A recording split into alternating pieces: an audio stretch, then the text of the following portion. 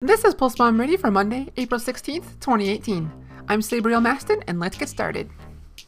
The Los Angeles Valiant announced Friday that they acquired Izuyaki from Korean contenders team NC Foxes.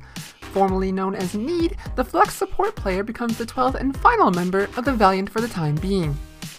London Spitfire welcomed back coach Agape into their ranks. Agape worked with the Spitfire previously, helping them set up rosters that won Stage 1, and he said he is happy to be a part of the Spitfire again. Details are scarce as to why he initially left or was asked to leave, but back then he worked remotely and will do so for a short time again until he will finally be brought to the US. Agape previously worked with the LW Blue Squad, a team that mostly moved on to become NYXL.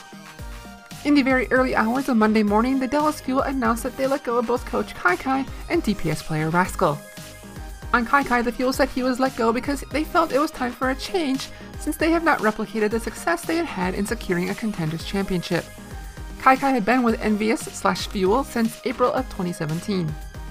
On Rascal, the Fuel press release said they picked him up because they thought he could add some flexibility to their DPS roster, but his commitment to the team was not meeting expectations. Rascal transferred from the Spitfire to join the Fuel at the end of February. Calls for letting KaiKai go have been out there for months, and maybe it's justified, maybe it's not. But as for Rascal, many feel that he's getting the short end of the stick. The Fuel allegedly never hired a translator for the Korean player, leading to frustration when he struggled to make callouts, and eventually he just felt defeated when nothing was working. On the matter, LA Gladiators Fisher, who also was on the Spitfire, said that the same thing may have happened to him when he left the Spitfire, if not for having Coach Bishop around to help translate. That's all for Pulse Bomb Ready today. Thank you for listening, and good luck out there, heroes!